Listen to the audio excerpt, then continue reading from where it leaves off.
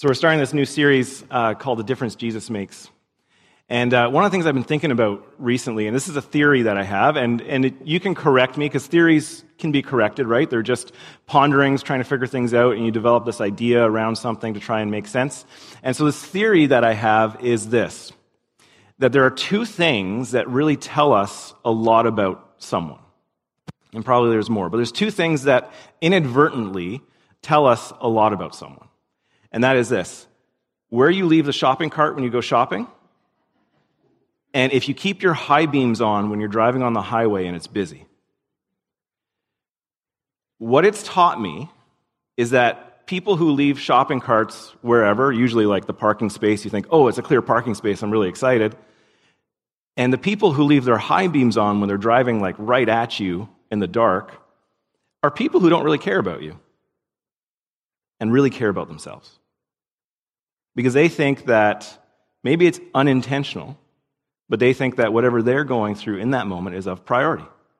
And so they will keep their high beams on because they want to see as much as they can, and they don't care that you can't see. And they keep the shopping cart wherever they want because, well, they're in a rush, and you're not, right? So these are two inadvertent things. This is my theory. These are two inadvertent things that tell us a lot about an individual. And now this isn't meant to shame you if you keep your high beams on or you leave carts places. That's not it. But maybe we can think about why we do those things. But sometimes when we have people in our lives who do things, whether it's inadvertent or intentional, that make us feel like we don't matter, that can start to be absorbed in our self. Maybe it's a consistency of people doing things that would be so simple for them to do, but are of great inconvenience to you, that you go, wow, they don't really care about me. Maybe it's in your workplace where every day you come in to get coffee, and every day the coffee pot's empty. And you think, why didn't somebody just make some more? Or maybe it's in your family, where every day your children use about 1 billion dishes and leave them in the sink every day. There are things we do that demonstrate to other people inadvertently what we think about them. And sometimes when we keep getting those things happening to us, we start to internalize it and go, I guess they don't care. Or you start to define yourself by the things that are happening to you. Some of us have had very difficult situations in our lives where people have said things repeatedly to us, maybe repeatedly told us we aren't valuable, we aren't worth their time, we aren't loved. And we start to internalize that and go, well, I'm not lovable, I'm not this, I'm not that. And we form this identity around all those things that people do or say to us, but is that really who we are? And how do we break that? Sometimes it can be so damaging that we just never think anything good of ourselves. You're not meant to be stuck there. And that's one of the differences that Jesus can make. The difference that Jesus can make is around our identity. And what we're going to be doing for the next 2 weeks is a very short series on one of the shortest books in the Bible. But it is a powerful book. It's the book of Philemon. Now, Philemon, if you quickly flip through your Bible, you will miss it. That's how short it is. It's like 300 some odd words. And we're going to read the whole thing this morning.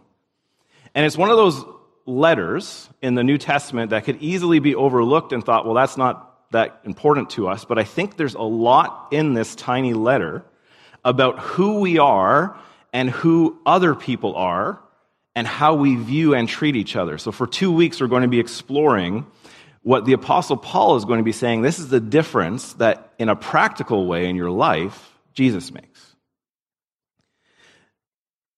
So, let's talk about Philemon a little. But first, before we do that, I want to kind of reiterate something that I've been saying for years here, and hopefully it's sunk in for some of us, is how do we read our Bible? Sometimes when we read our Bibles, we read them and we don't like what we read. And understandably, right? Because it's written and you were thinking, oh, these words, I don't like these things, and that's okay, I get that. But when we come to reading Scripture, when we read it, we need to remember certain things. One is that it was not written to you, but it's for your use. Especially the letters in the New Testament are occasional documents, meaning they were written for an occasion, even though they are timeless. So there's something going on that the author of the letter wants to address and say, this is the difference Jesus makes in this scenario. And there are some things that are directly parallel to our lives, where we go, yeah, that's exactly what I'm going through. But most of it is not, because it happened 2,000 years ago. So there are principles we can get from them and apply to our lives when it comes to following Jesus. We can't take things directly. We have to build a bridge of understanding. And so sometimes when we come to these occasional letters that are written in a context, in a very specific culture that is not ours, we can get alarmed at some of the language that gets used. And we don't always fully understand it. This is going to be one of those letters that a lot of people, because I've had these conversations, will dismiss and say, this is awful. How could they do this? How could they say these things? Or why didn't they say these things? And they do that because they look at it from today and not from back then first. Our standards are different than their standards. So we have to understand it in their standards. So in saying all that, let's talk about Philemon. Philemon is a short letter, about 300 words, with three main characters. You have Philemon, you have Paul, and you have Onesimus. Paul, most of us are familiar with. Paul is the apostle. So he had this conversion experience with Jesus. He was persecuting the church. He was persecuting followers of Jesus. He had this Damascus Road experience we read about in the book of Acts, where he encounters Jesus, the risen Jesus, through vision, and his life changes forever.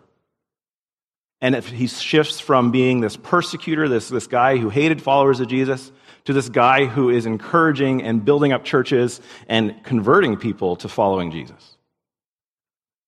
And then you have Philemon. Philemon is a wealthy man. He lives in Colossae, and he is one of the leaders in one of the house churches there. So there's a letter, Colossians, Paul wrote. He was writing to the church that Philemon was part of. As one of the leaders, he was very wealthy. People would gather in his house. That's where churches would gather in those days. And so that's where their community was. It wouldn't be in a building like this. And then you have Onesimus. And this letter is really about Onesimus. Onesimus is a slave. And Onesimus has done something to Philemon. Now, we don't know exactly what that is. Likely what the case is he stole something from Philemon and he ran away. And as he ran away, he ran to the Apostle Paul, because he wanted to go to Paul and said, Paul, tell Philemon to be nice to me. Because in his context, in his culture, in his day, Onesimus had no rights. And his rights were given up because he was a slave. We don't know how he became a slave. Slavery is very different in that world than what we think about slavery today. It's not the colonial slavery that we're most familiar with. This form of slavery has some similarities. Sometimes it was when you raided a country, whoever survived, you brought them back to your country and they were your slaves. But oftentimes there were also people who sold themselves into slavery because they were poor. Because the reality was, in the first century Roman world, if you had money, you had slaves.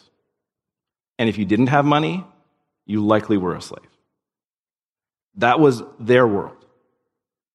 Not ours, theirs. And we need to understand that context.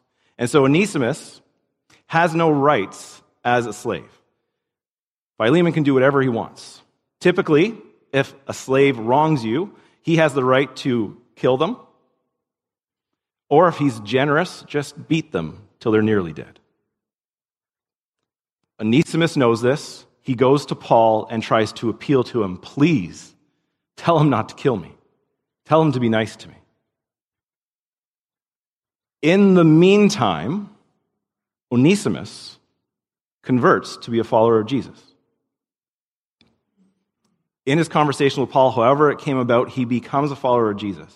And so it's in these moments that Paul is going to write to Philemon. And we're going to read this letter and maybe be a little surprised at what Paul says. But what we're going to try to understand about it is what Paul actually says about who we are. Now, another thing little caveat here. The word slave, again, it's something that kind of triggers something in us because we're used to hearing that word in a certain context and understanding. Some of us have an ancestry that has been very affected by slavery. Actually, all of us do in some different ways. But the word that gets used in Greek is this word doulos. And this word doulos is equally translated to servant. And so it's not always as severe as we may think it to be. It's slave or servant. And that word gets used interchangeably to be the same thing as somebody who is like a maid or a butler to someone who is a prisoner of war. And so there's some confusion sometimes around it. The other thing that gets confusing is Paul actually uses that word to describe us and says we are supposed to be douloses for Christ, servants, slaves, people who commit all of their rights aside and say we are followers of Jesus. So just try and keep those things in mind. Now, I know it's a lot, but let's read Philemon. It starts like this. It says, Paul, a prisoner of Christ Jesus, and Timothy, our brother. So at this point in time, Paul is actually physically in prison. He's writing this letter from prison.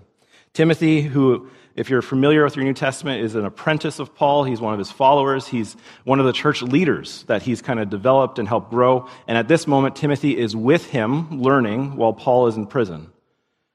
It says, to Philemon, our dear friend and fellow worker, also to Apphia, our sister, and Archippus, our fellow soldier, and to the church that meets in your home. Grace and peace to you from God, our Father, and the Lord Jesus Christ. So it's a typical kind of greeting that he has in his letter. It says, I always thank my God as I remember you in my prayers, because I hear about your love for all his holy people and your faith in the Lord Jesus. I pray that your partnership with us in the faith may be effective in deepening your understanding of every good thing we share for the sake of Christ. Your love has given me great joy and encouragement because you, brother, have refreshed the hearts of the Lord's people. So Paul is saying these complimentary things as he writes to this church leader and says, I hear all this great stuff about you, and I am encouraged by it, and I love it. And let's keep that in mind as he keeps writing. He says, therefore, although in Christ I could be bold and order you to do what you ought to do, yet I prefer to appeal to you on the basis of love.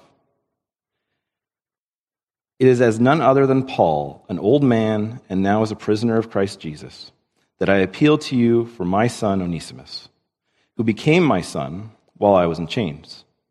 Formerly he was useless to you, but now he has become useful both to you and to me.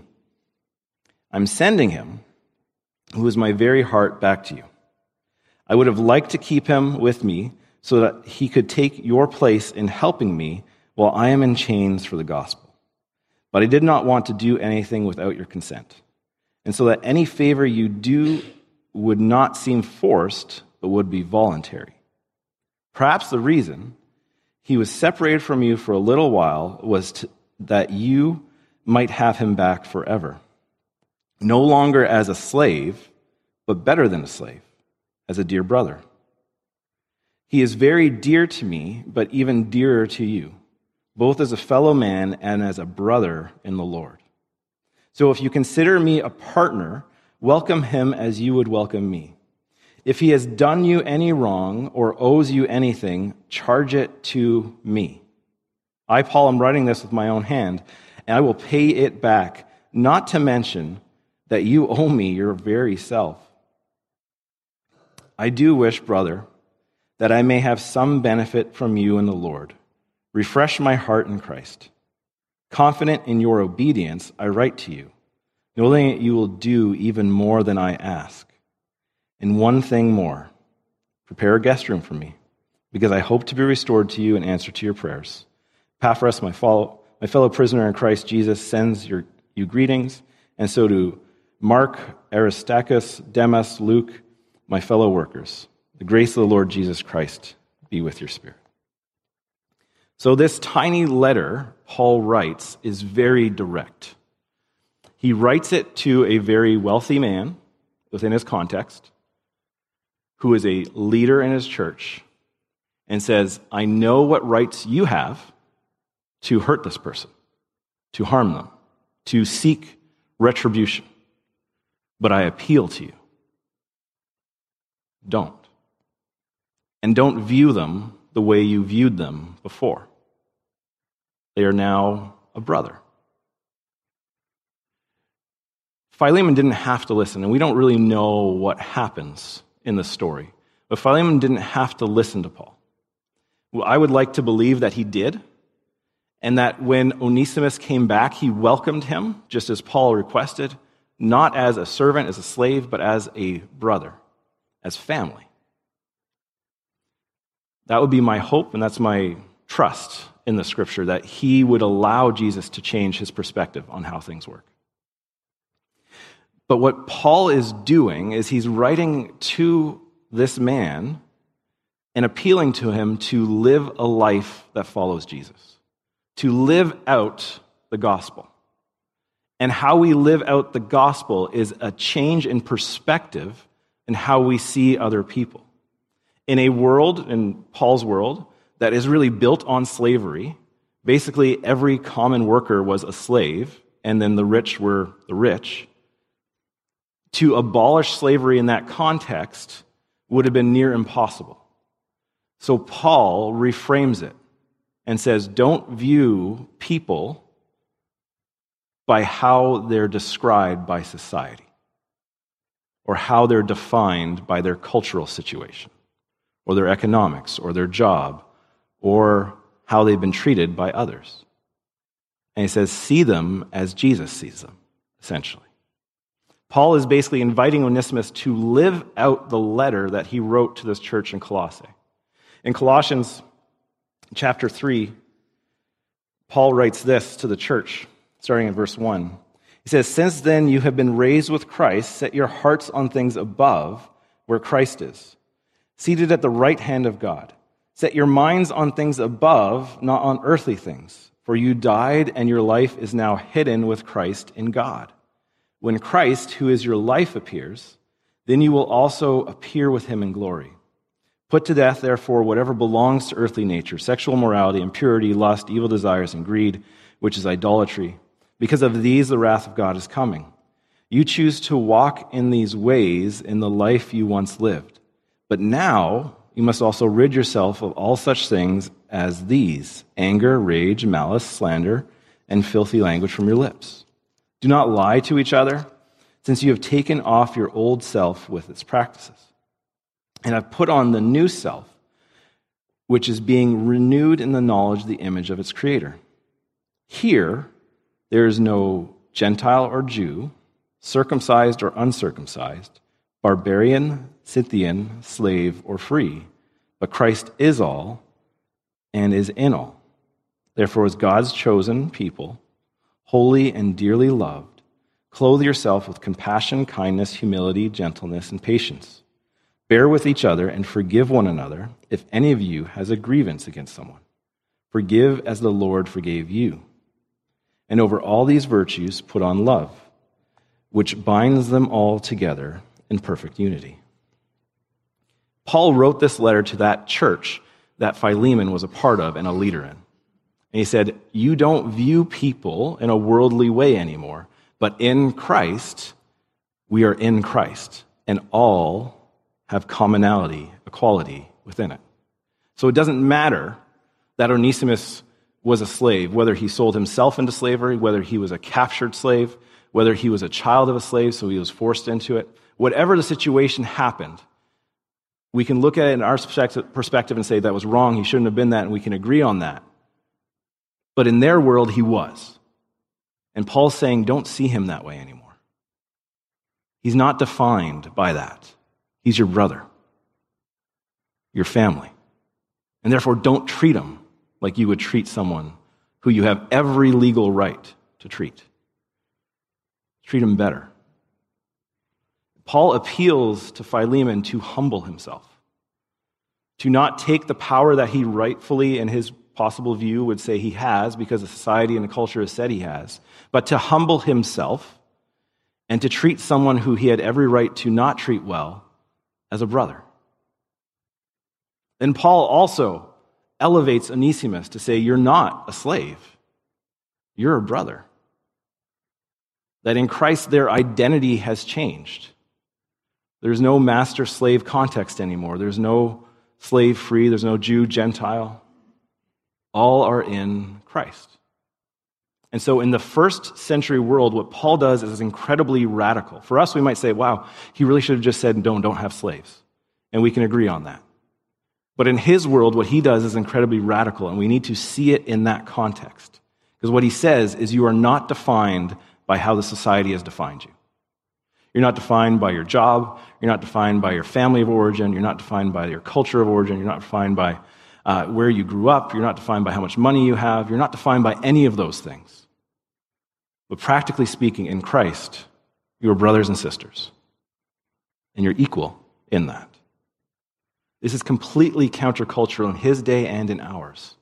That you are not what everybody says you are.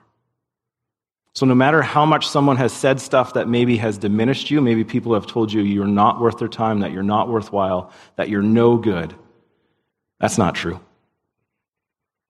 In Christ, you are, as I've said before, God's masterpiece, created for good works in Christ Jesus. You are more than what people say about you. You are more than what people have defined you as. You are in Christ. This is a gift from God to re-understand who we are as people. And so in Paul's letter to Philemon, he is redefining what it means to be a person. That they're not defined by whatever standards people put on them, but in Christ, you are in Christ. And that's how you are to be seen. No matter what people have said about you, it's not true. Listen to God and his instruction to you. You are his masterpiece. You are made for more than you understand. And as we look at Philemon, it's easy to get bogged down in this imagery and the reality of slave culture that they had. But there's also an invitation to practically apply what is ultimately true. In Christ, you are made new. You are a masterpiece, and you can live like that, even if nobody else recognizes it. This morning, we get to celebrate communion together. And when we celebrate communion, it is recognizing that Jesus' death and resurrection is an invitation to this new life, this new definition of who you are. That you're invited to life in all of its fullness, and that in Christ, you are made new.